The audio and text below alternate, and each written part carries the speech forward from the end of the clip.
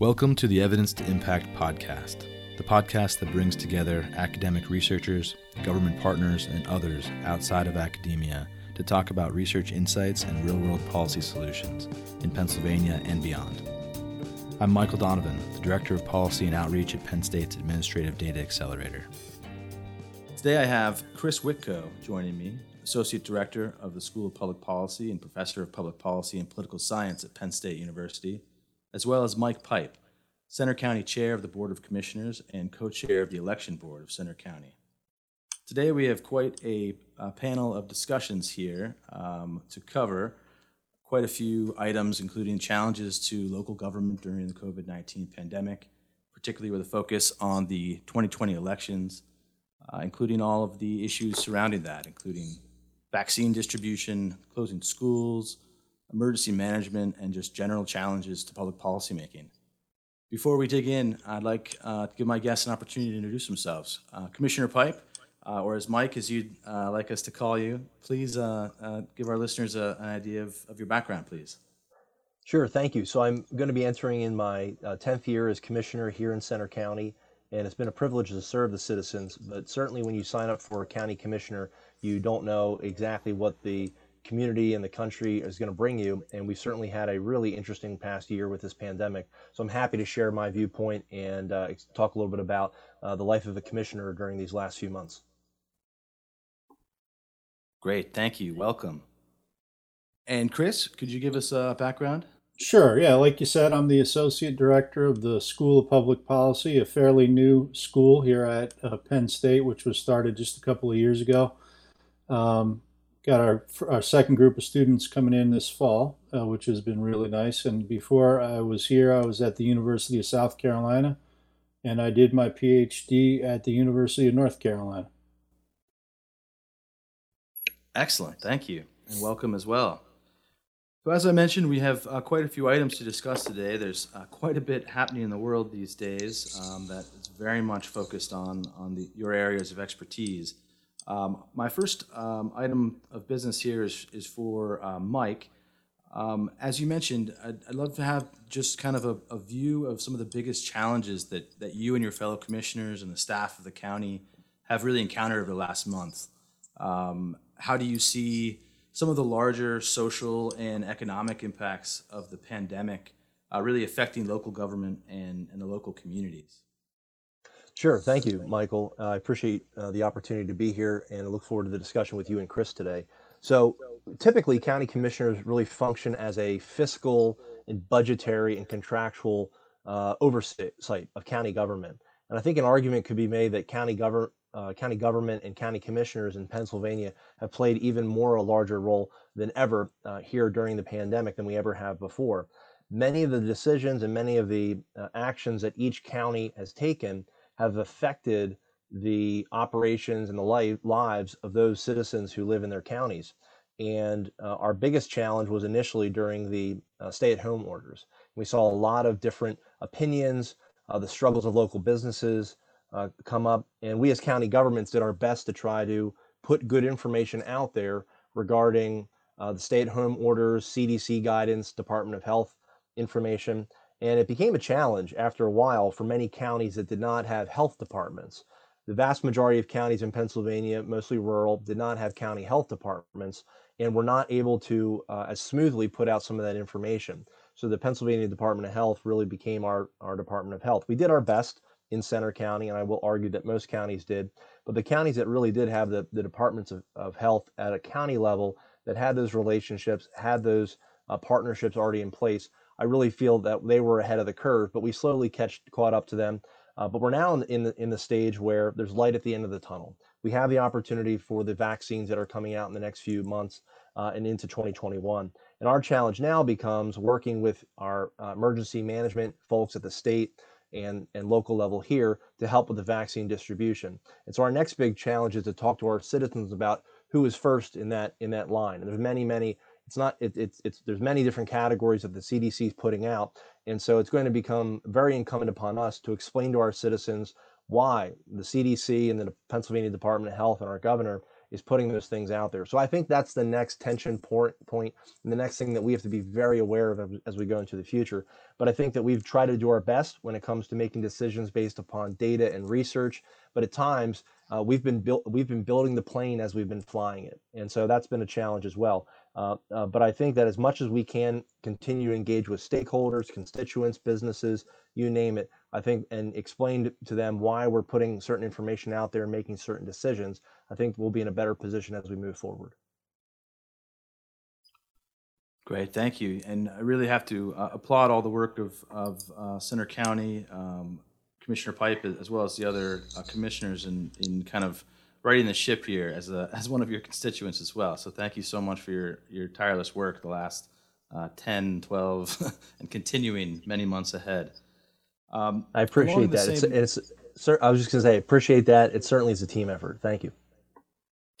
Along the same lines, Chris or Dr. Whitco or Chris, however you'd like to be called. Chris, yeah. Perfect, awesome.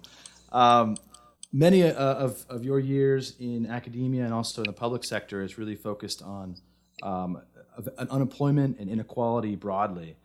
As we've seen unemployment really skyrocketing across the country and today's job numbers be remarkably low in terms of growth, we don't really have much of an indication of that changing anytime soon.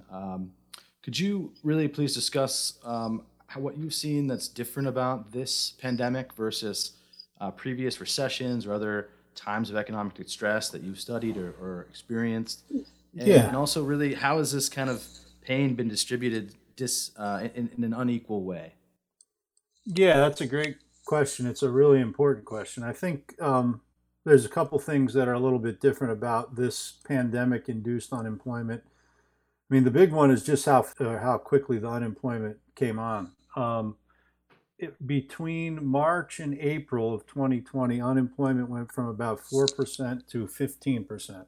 So that was in about a month.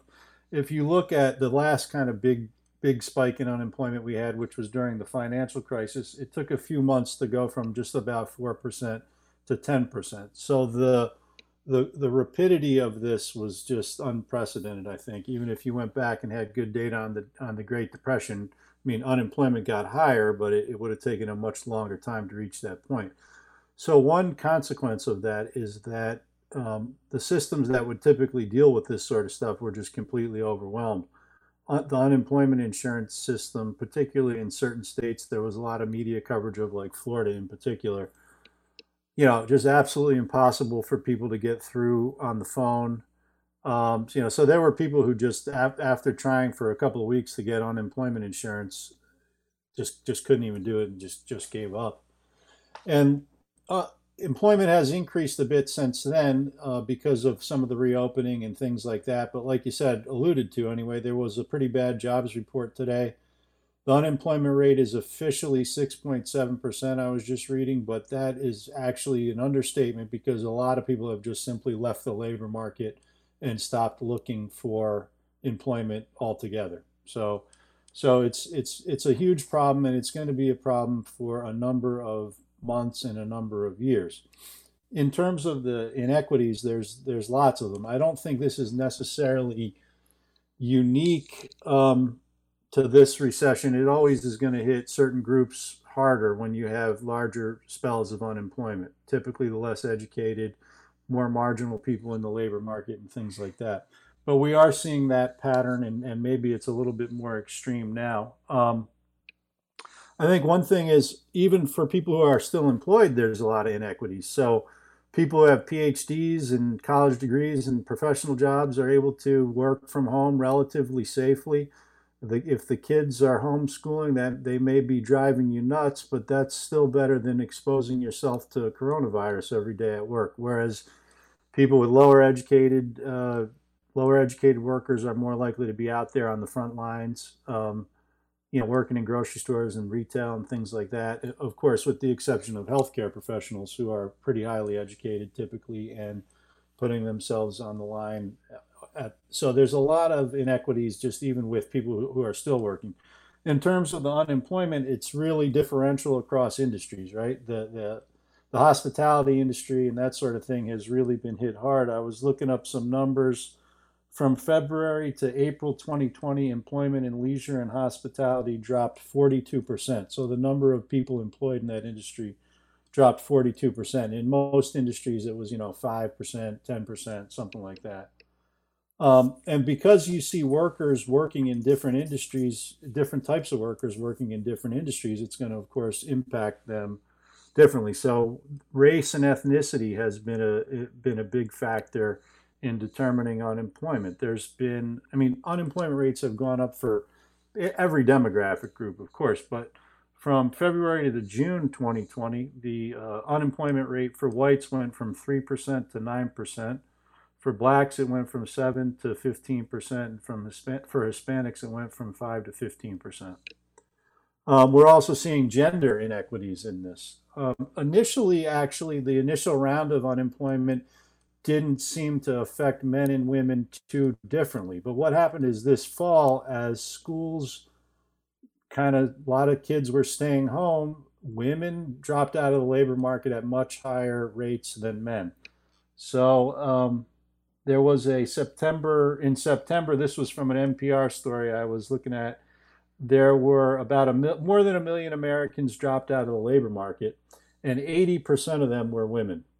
80% of the people who dropped out of the labor market in September were women. And that's right around the time that, it was clear that schools in a lot of areas were going to be, maybe half time, half in person, half at home. And unfortunately, that childcare burden and that, child education burden does fall disproportionately to women in our society. So they've taken a major hit in the labor market. And unfortunately, that's going to be something that's going to have repercussions throughout their careers, because dropping out of the labor market is very bad for your progression in your profession or at your job and getting pay raises and stuff like that. So that's going to be an inequity that is going to, if we don't actually try to take specific steps to remedy it, it's going to be with us actually for decades for all of these women who have dropped out of the labor market. And then finally, let me just say, this is fairly typical, but lower income workers have been crushed by unemployment much more so than higher income workers. So a Pew survey from August showed that 33% of people in lower income households reported that they or someone in their household had lost a job, compared to 14% for upper income households. So we're seeing some of the underlying inequities that we have in our society, which have really been growing worse over the last few decades, in terms of income inequality, the racial stratification and ethnic differences that's been there for a long time. And it's really just exacerbating all of these underlying inequities that have been there for a long time and really laying them bare for us to see. Really unbelievable circumstances that so many of our fellow Americans are experiencing, and a lot more pain to come, unfortunately. Going from kind of a macro orientation towards kind of the micro, the county level here in Center County, Pennsylvania. Mike, as a longtime resident of Center County myself, I know that there's significant socioeconomic differences and employment differences, backgrounds that are very unique, and that can result in inequalities as well. As you've seen other localities and the state government here in Pennsylvania balance the merits of shutdowns in various ways, in more targeted orientations now, as we've learned a little bit as the pandemic has continued. What have we really learned from your perspective, and what can we apply going forward, especially with an orientation towards reducing that inequality that Chris discussed?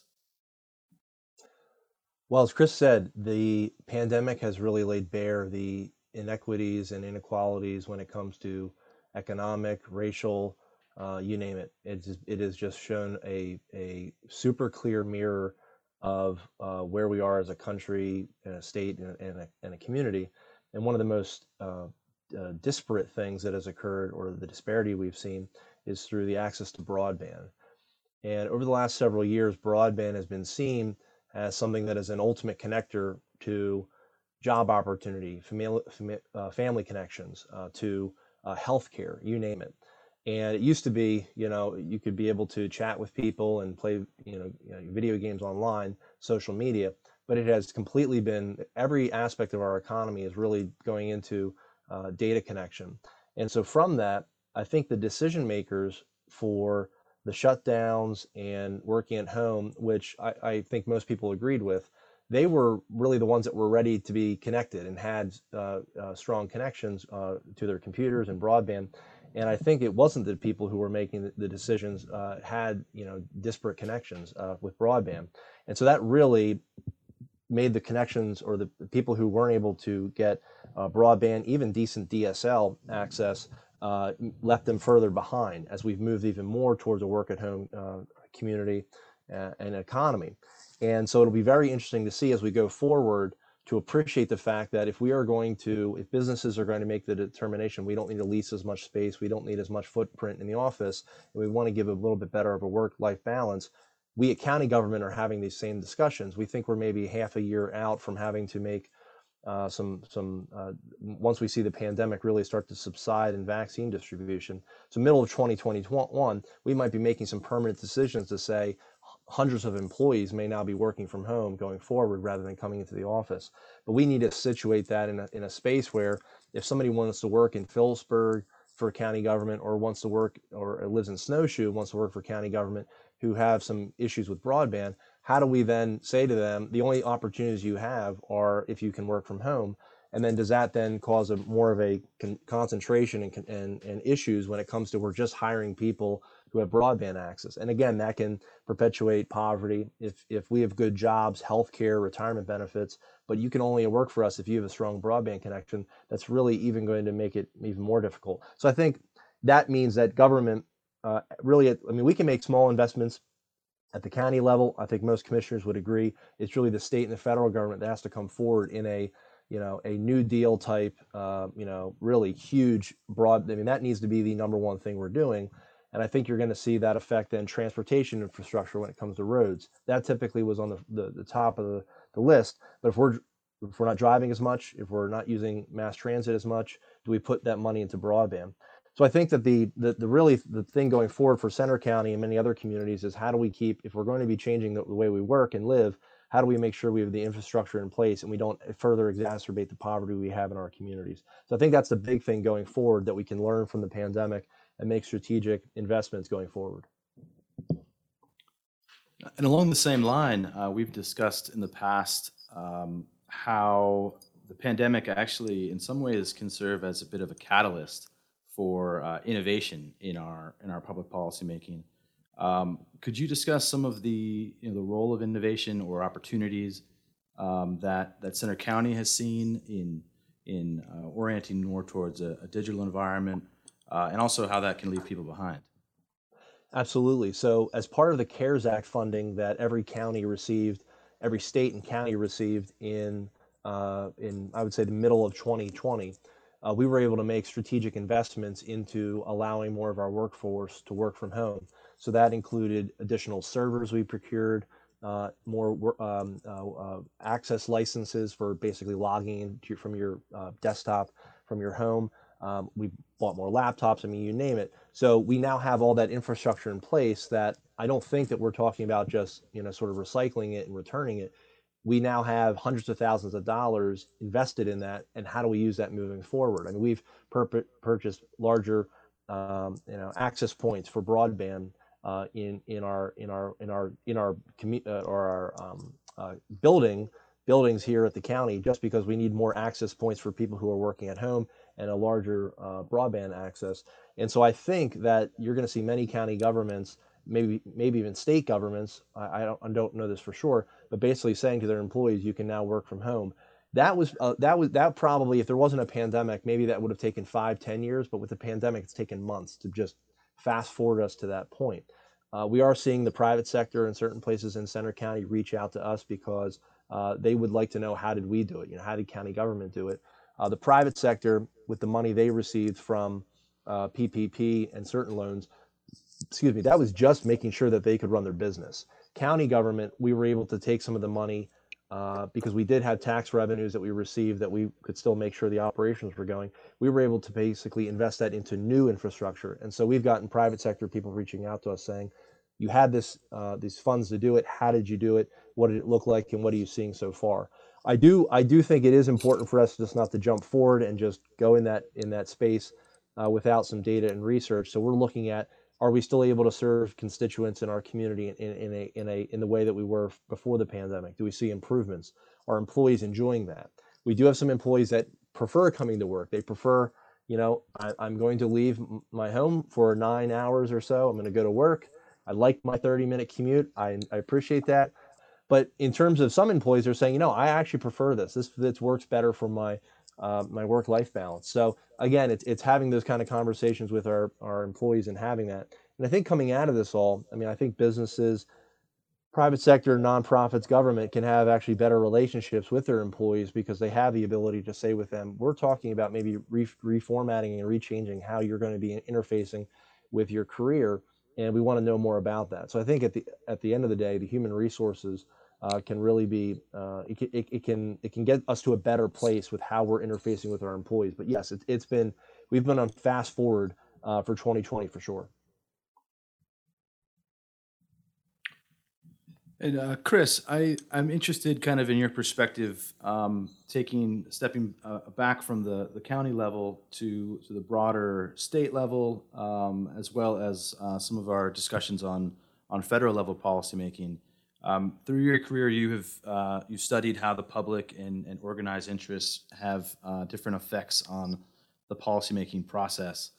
I wonder what your take is on the current policymaking climate, where we have almost these natural experiments of very unique applications of public health guidance in different states and different localities, and how those we're potentially measuring those outcomes and effects, and how the public engagement in some of these decisions is really a unique environment from past circumstances. I'm thinking about masking mandates, which have had staunch opposition in various localities and from various segments of the public.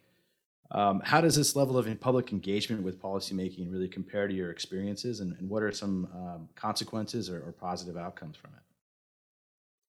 Yeah, those are good questions. The first part about different states and even counties within states doing different things and kind of setting up opportunities to understand how these different public health or other programs work, I think is a good one.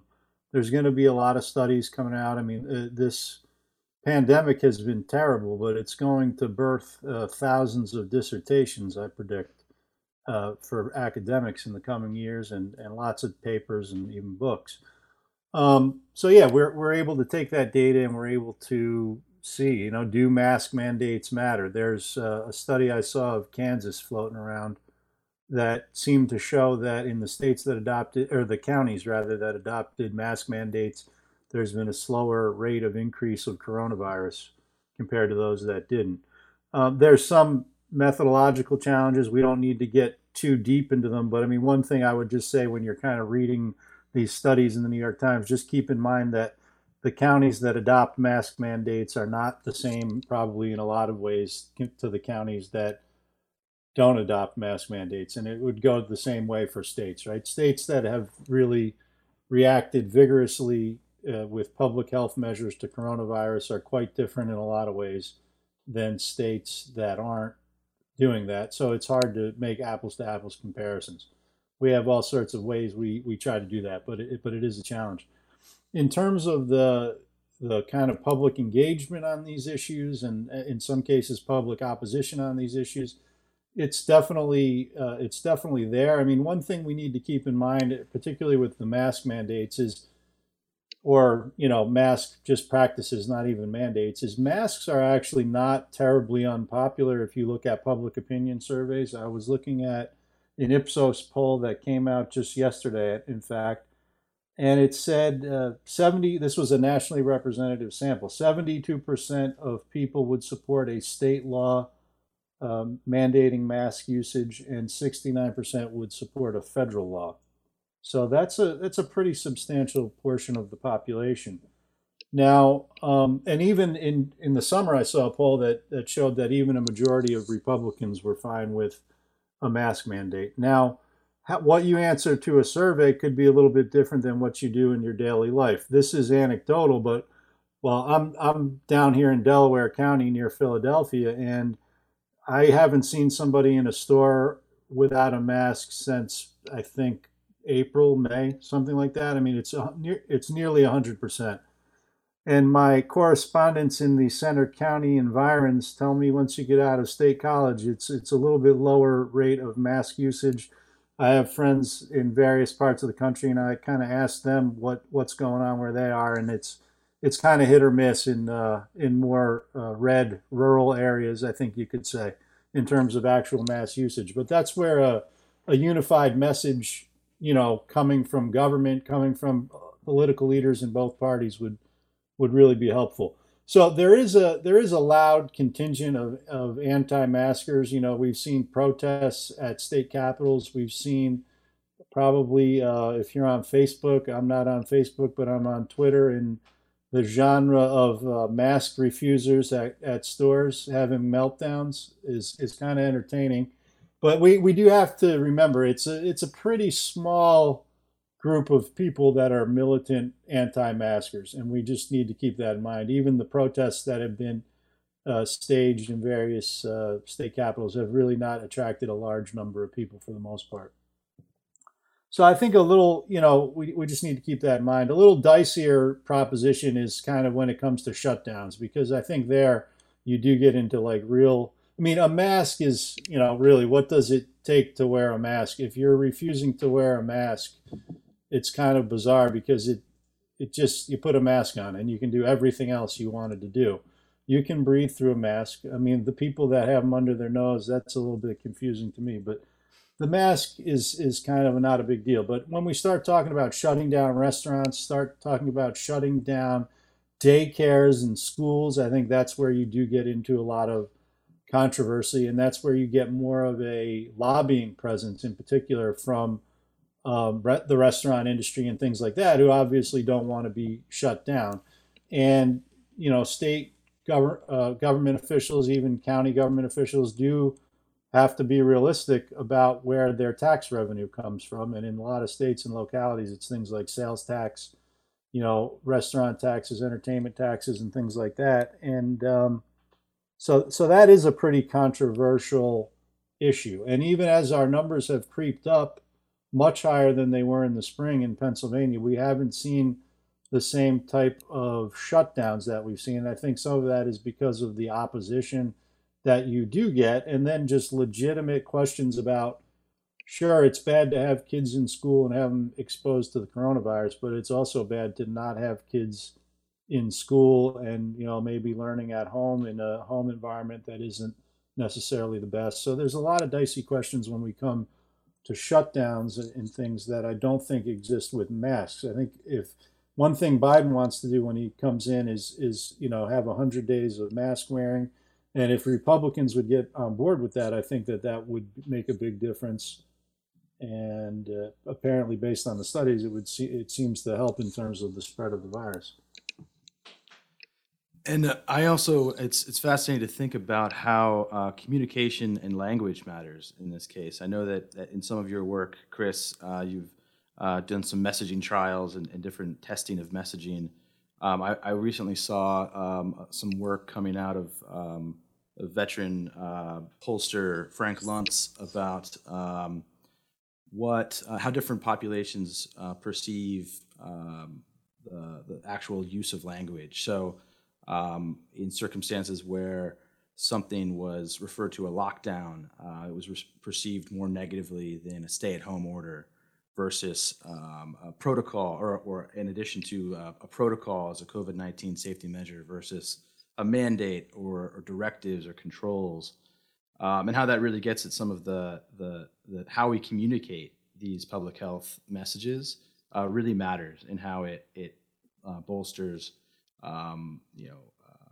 it foments anger about personal liberty and those challenges around that. So I don't know if you have any comment on that. In that Yeah, space. yeah, I think that's a very good point. I think there's two parts of that. One is kind of the consistency of the message, and in our highly polarized times, if you have Republican leaders saying, "Well, masks are nonsense," or "We shouldn't have shutdowns," or and then you have Democrats saying another thing, of course, it's going to be polarized, even if the public health advice is consistent with one of those perspectives.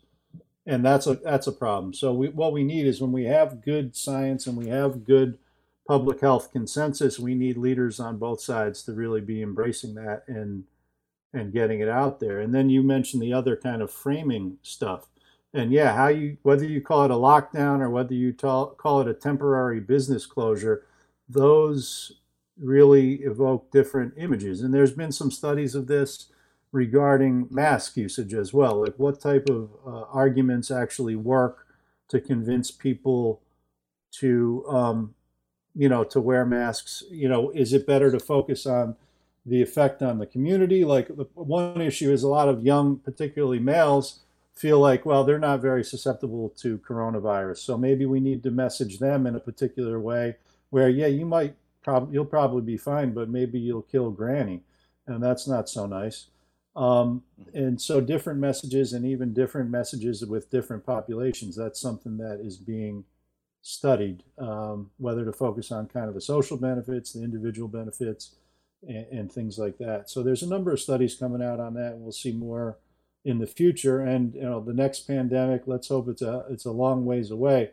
But I think we'll have a lot more knowledge about how to do these things the next time around, because back in really the last big one was 1918, and there just wasn't all of the social science and behavioral science research going on at that time. So next time around, we should be much better equipped in terms of messaging and even just in terms of knowledge of what public health interventions work and which ones don't work so well. Mike, I wonder if you have any anecdotal evidence from encountering your constituents and the value of really knowing your audience and how to message this and frame some of the guidance that you certainly on the front line of this in Center County here in Pennsylvania.